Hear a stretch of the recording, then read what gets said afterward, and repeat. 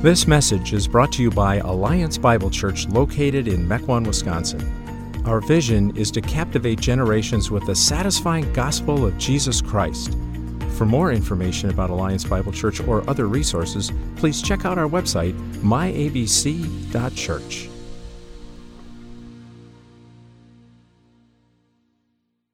If you have your Bibles, would you turn to Luke chapter 1?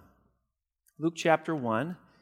We've been making our way through the Scriptures, and every time we get to this season, we pause from that and move into the Christmas stories. And we're going to do that today and all the way through Christmas Eve. What does it mean to be blessed? The word blessed gets thrown around quite a bit in Christian circles, doesn't it? Often it's just another word for rich, someone materially and financially secure. Other times we use it to refer to the fact that things are going really well, kind of a Christian version of being lucky. The odds have been in your favor. I once heard a well-known TV preacher describe being blessed as getting a really close parking space at the mall. That was the favor of God. Now look, part of me, I know I laugh too, but part of me can relate to things going well for you at the mall. Several years ago, I made the mistake of going to a very large mall on a Saturday in December. Those of you who laugh have experienced this. I spent an hour stuck in traffic in the outer loop of the mall's parking lot trying to get out. At one point, the words from Hotel California by the Eagles just kept running through my head. You can check out anytime you like, but you can never leave. So, I can understand how one might think that things going well for you at the mall is a blessing. In the Midwest, we don't really use this phrase, but in the South, you'll hear the words, bless his heart. Yes? But when someone from the South uses that phrase, bless his heart, let me tell you something, there's no blessing in those words. What it really means is he's an idiot.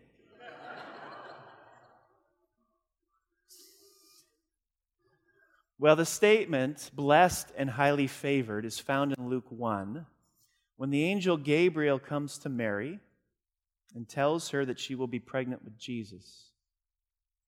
The fact that Mary is blessed is a theme in this section. Mary then composes a song, and in this song defines for us what it means to be blessed. The song paints a picture of what it means to be blessed. So I have a question for you. Are you blessed and highly favored? Many of us have no idea what it means to be blessed and highly favored. So let's look at it. Luke chapter 1, I'm going to start reading in verse 39. At that time, Mary got ready and hurried to a town in the hill country of Judea, where she entered Zechariah's home and greeted Elizabeth. When Elizabeth heard Mary's greeting, the baby leaped in her womb, and Elizabeth was filled with the Holy Spirit. In a loud voice, she exclaimed, "Blessed are you among women, and blessed is the child you will bear. But why am I so favored, that the mother of my Lord should come to me? As soon as the sound of your greeting reached my ears, the baby in my womb leaped for joy. Blessed is she who has believed that the Lord would fulfill his promises to her." And Mary said, "My soul glorifies the Lord, and my spirit rejoices in God my Savior, for he has been mindful of the humble state of his servant. From now on, all generations will call me blessed, for the Mighty One has done great things for me. Holy is his name. His mercy extends to those who fear him from generation to generation. He has performed mighty deeds with his arm. He has scattered those who are proud in their inmost thoughts. He has brought down rulers from their thrones, but has lifted up the humble. He has filled the hungry with good things, but has sent the rich empty away. He has helped his servant Israel, remembering to be merciful to Abraham and his descendants forever, just as he promised our ancestors." Mary stayed with Elizabeth for about 3 months and then returned home. We're going to ponder a couple of things in regard to this blessed life today. We're going to look at first the true nature of blessing, and second, what it takes to live as one blessed. The true nature of blessing and what it takes to live as one blessed. First, the true nature of blessing. So this word blessed in connection with Mary is used several times in this section. Elizabeth, one of Mary's relatives, exclaims in verse 42, "Blessed are you, Mary, among women." And again in verse 45, "Blessed is she who has believed." In verse 48, Mary says, "From now on all generations will call me blessed." Now, when this statement was made, we ought to think about the situation Mary was in. Humanly speaking, it wasn't a good situation. Humanly speaking, her reputation had been irrevocably ruined, at least among her own people, her own time, her own generation, her own culture. A teenage girl, pregnant, out of wedlock, in that culture was a serious scandal. Now add to that, she was engaged to a man who lived some distance away. Many likely speculated the baby wasn't his. So, in her own context, she's probably considered a loose girl who had cheated on a very good and gracious fiancé. And by the way, the angel didn't tell Joseph about this pregnancy until sometime later, months later, in fact, which means Mary would have had to endure this almost all by herself. And very likely, the stained reputation would have stayed with her for the rest of her life. So think about this. She had a reputation that was ruined. How? By God. God did all this to her. He didn't have to do it this way. He could have sent an angel to get everybody in the know on what was happening with Mary and the baby, but God chose to do it in a way that ruins her reputation. Now, would you have looked at Mary and thought to yourself, now there's a woman who's blessed?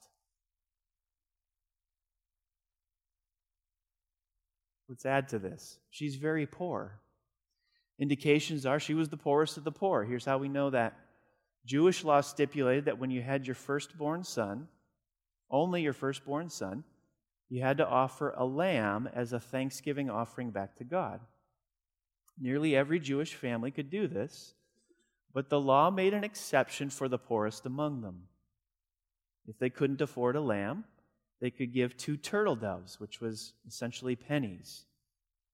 So when Mary and Joseph offered their thanksgiving offering, they offered 2 turtle doves, which means they were on among the lowest economic status of anybody in their society. So be honest, if you were looking at the externals, would you have called her blessed?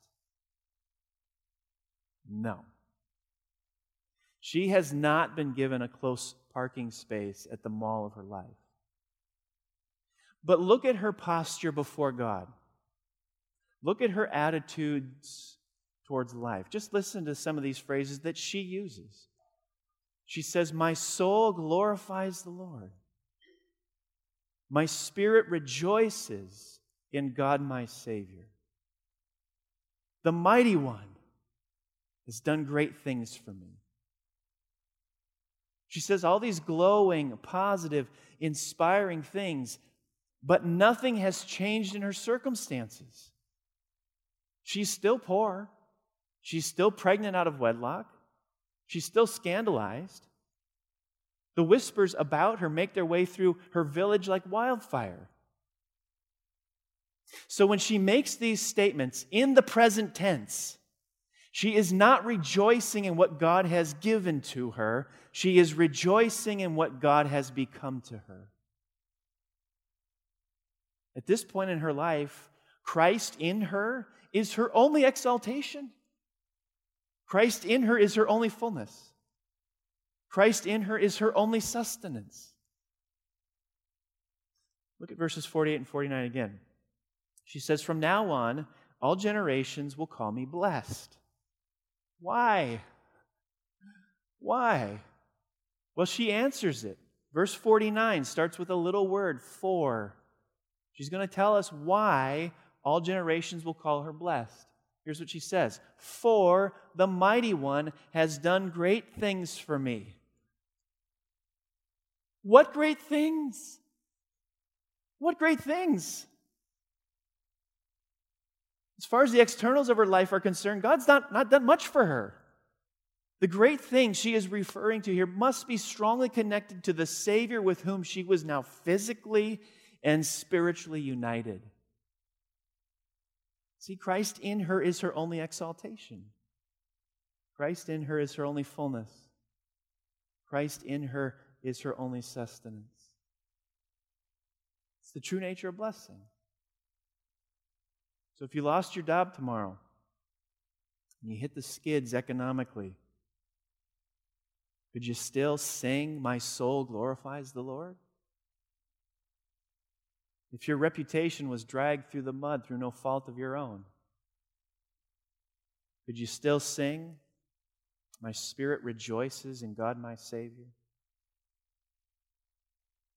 If the externals of your life became unbearably draining, and maybe they are, could you still sing, "The Mighty One has done great things for me"? Put it differently, the source of Mary's joy isn't her circumstances, because her circumstances give her really nothing to be joyful about. But the source of her joy is now her union with Christ. The Apostle Paul never uses the term Christian in any of his letters, ever. We use it all the time. So how does Paul get across the concept of a Christian? Let me show it to you. Romans 8, verse 1. "Therefore there is now no condemnation for those who are in Christ Jesus." Let me give you another one, 2 Corinthians 5. "Therefore, if anyone is in Christ, the new creation has come, the old is gone, the new is here." This is how the Apostle Paul and many of the New Testament writers use or define what a Christian is. A Christian is someone who is in Christ. If you are a Christian, you are in Christ. You have been united to Christ. All the merits and privileges he earned through the life he lived perfectly are accredited to you because of your union with him. Because of your union with him, God no longer sees our countless sins and failures, but he sees instead the righteousness of Christ. The source of Mary's joy is not the externals of her life, but her union with Christ. Rankin Wilburn tells a story. He writes, "I have a friend who used to be Mickey Mouse. She was the person inside the costume at Disneyland. Reflecting on her time in Mickey, she said, 'Growing up, I thrived on behavior modification. I thought, if I'm good, I will be loved. If I'm bad, I will be rejected. I learned to wear a mask, not to show what was really going on. My core beliefs were that I was not worthy, accepted, or loved. So I would clamor and manufacture ways to elicit the positive responses I wanted from people. When I put on Mickey's costume, I got that positive response times 100. Rankin, commenting on this, he said she felt safe and loved, covered in Mickey's righteousness. I've often wondered what life is like for people like those who dress up as Mickey or some other character. It's a human being underneath, and I would bet many of them would be able to relate to Mary. The externals of their lives are a mess, enduring hardships through no fault of their own, struggling financially, whatever it is. Being in Mickey may be their only exaltation, their only fullness, their only sustenance. So how much more those who are in Christ? American Idol was one of the most popular TV shows of all time. But for the contestants, I can't imagine how nerve-wracking it would have been. A single missed note could cost you the competition, but winning would change your life. It was interesting to watch this. At the end of each season, when the competition was over and the winner had been crowned, what did the winner do? The winner took up the microphone and sang one more time, right? But she was no longer singing to win, was she? She was singing because she had won. It was no longer a contest. She had nothing more to prove. She had nothing more to earn. Instead, the chosen and honored performer could sing with all her heart, delighting in her gifts for the benefit of others. This is just a taste of the joy that is ours when we're united to Christ. We could be surrounded by the backbiting whispers of people. We could have people attempt to ruin our reputations or degrade the externals of our lives. But in the end, that doesn't do a thing. In Christ, you're chosen. In Christ, you're honored. In Christ, you have nothing more to prove, regardless of how bad your circumstances may be. Christ in you is your only exaltation. Christ in you is your only fullness. Christ in you is your only sustenance. This is the nature of true blessing. Second, what it takes to live as one blessed. Now, I would hope that when you consider Mary's circumstances, a teenager, pregnant out of wedlock, poor, reputation sullied, scandalized, but still magnifying the Lord, still rejoicing in God the Savior, still praising God for the great things that He's done for her. I would hope that we all would want to live like that. If we found ourselves in dire straits economically, if we had our reputations dragged through the mud through no fault of our own, if we found the externals of our lives dashed against the rocks, we would still want to demonstrate a spiritual posture like that of Mary. But how? How does that happen? Well, in addition to her union with Christ, there are two other things that we see in her song that shed light on how she lives as one blessed. Two other indicators in the text that show us how she lives as one blessed. Let me point them out. First is giving attention to God's worthiness. Giving attention to God's worthiness. There is nothing in this song about Mary's personal worthiness. Even though God Himself says that there is worthiness about her, she does not mention it at all. In fact, there's very little in the song about her. A couple of lines, that's it. The rest of the song functions like a big, bright spotlight shining on God, on His character, on His actions, on His worthiness. She says, God is my Savior. So Mary sees herself as someone who's guilty, unworthy, empty, hungry, weak, in need of mercy, in need of help and strength, in need of a Savior. Both through self-counseling and through counseling others over the years, it's become apparent that one of the biggest hurdles to us living as though we are blessed is what happens in between our ears.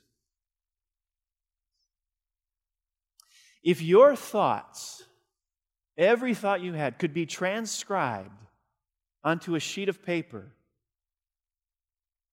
okay? If your thoughts could be transcribed onto a sheet of paper, and then you were to read that transcription, who is the main character? Who is the main character of the story that's gone onto the paper?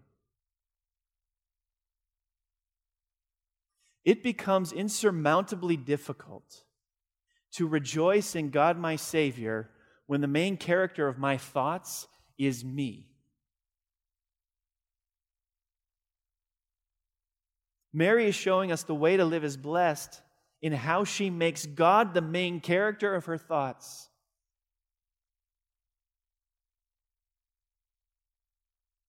What makes it possible to live as one blessed is when our mental energy and our heart's affection is directed towards God's worthiness. And here's how you know this is happening. It's not just taking note of what you're thinking about or what's rolling through your head.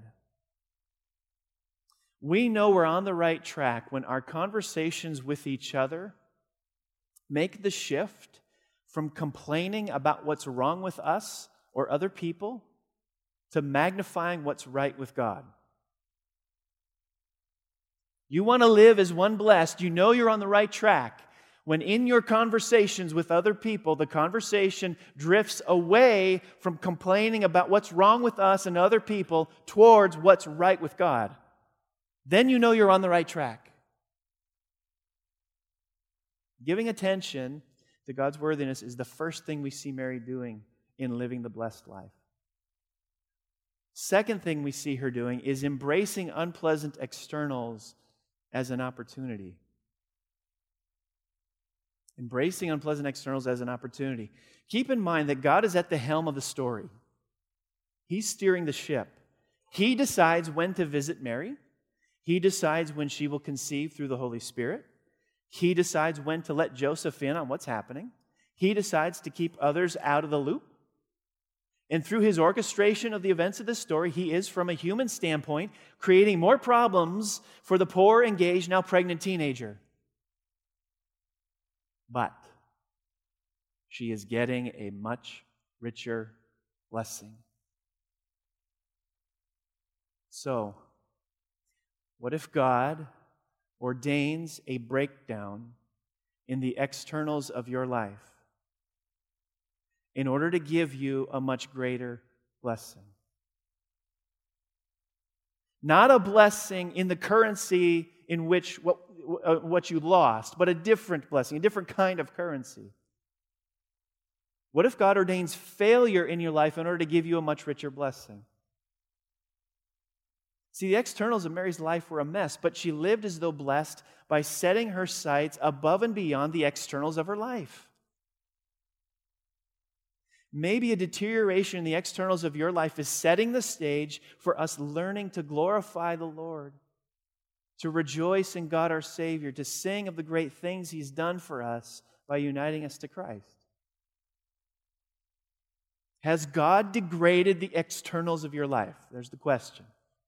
Has He done that?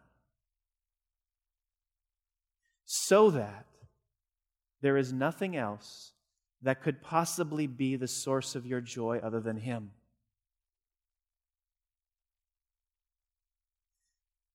Living as one blessed requires we embrace unpleasant externals as an opportunity to shift the source of our joy from our circumstances to our union with Christ.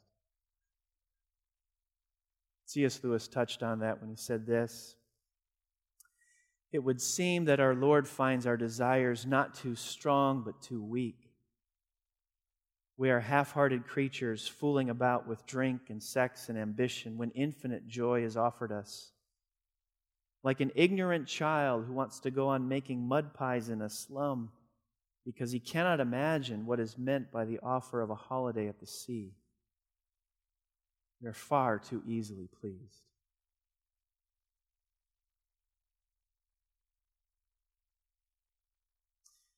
I think joy should function something like a smoke alarm in your life.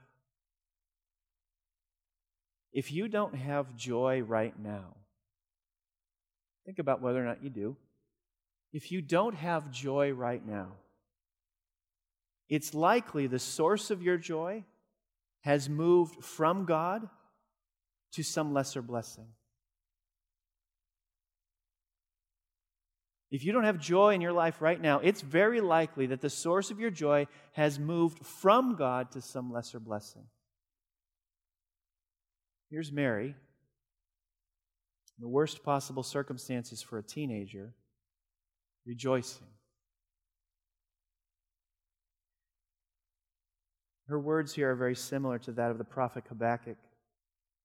In Habakkuk 3, this is what he wrote: "Though the fig tree should not blossom, nor fruit be on the vines, the produce of the olive fail, and the fields yield no food, the flock be cut off from the fold, and there be no herds in the stalls, yet I will rejoice in the Lord. I will take joy in the God of my salvation. God, the Lord, is my strength. He makes my feet like the deer's. He makes me tread on my high places. So every one of us this Christmas season is faced with a choice. The problem with the choice is that we don't always feel like it. But this Christmas you can choose. You can say, in Christ, I can lose all that I have, because in Christ is all that I need. Let's pray.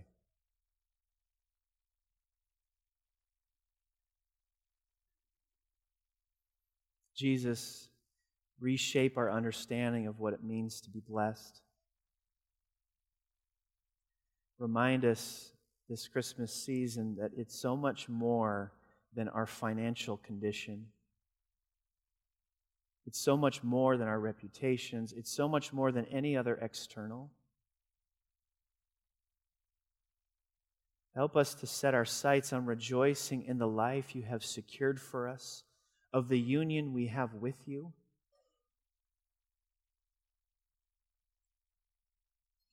Jesus, remind us that our Heavenly Father sees us differently because of you. He treats us as if we lived your life. May that be the source of our joy this Christmas. You are our only exaltation. You are our fullness. You are our sustenance. Even if we were to lose all we have, in you we have all we need. Jesus, we praise you, worship you, honor you, rejoice in you now. For your glory alone.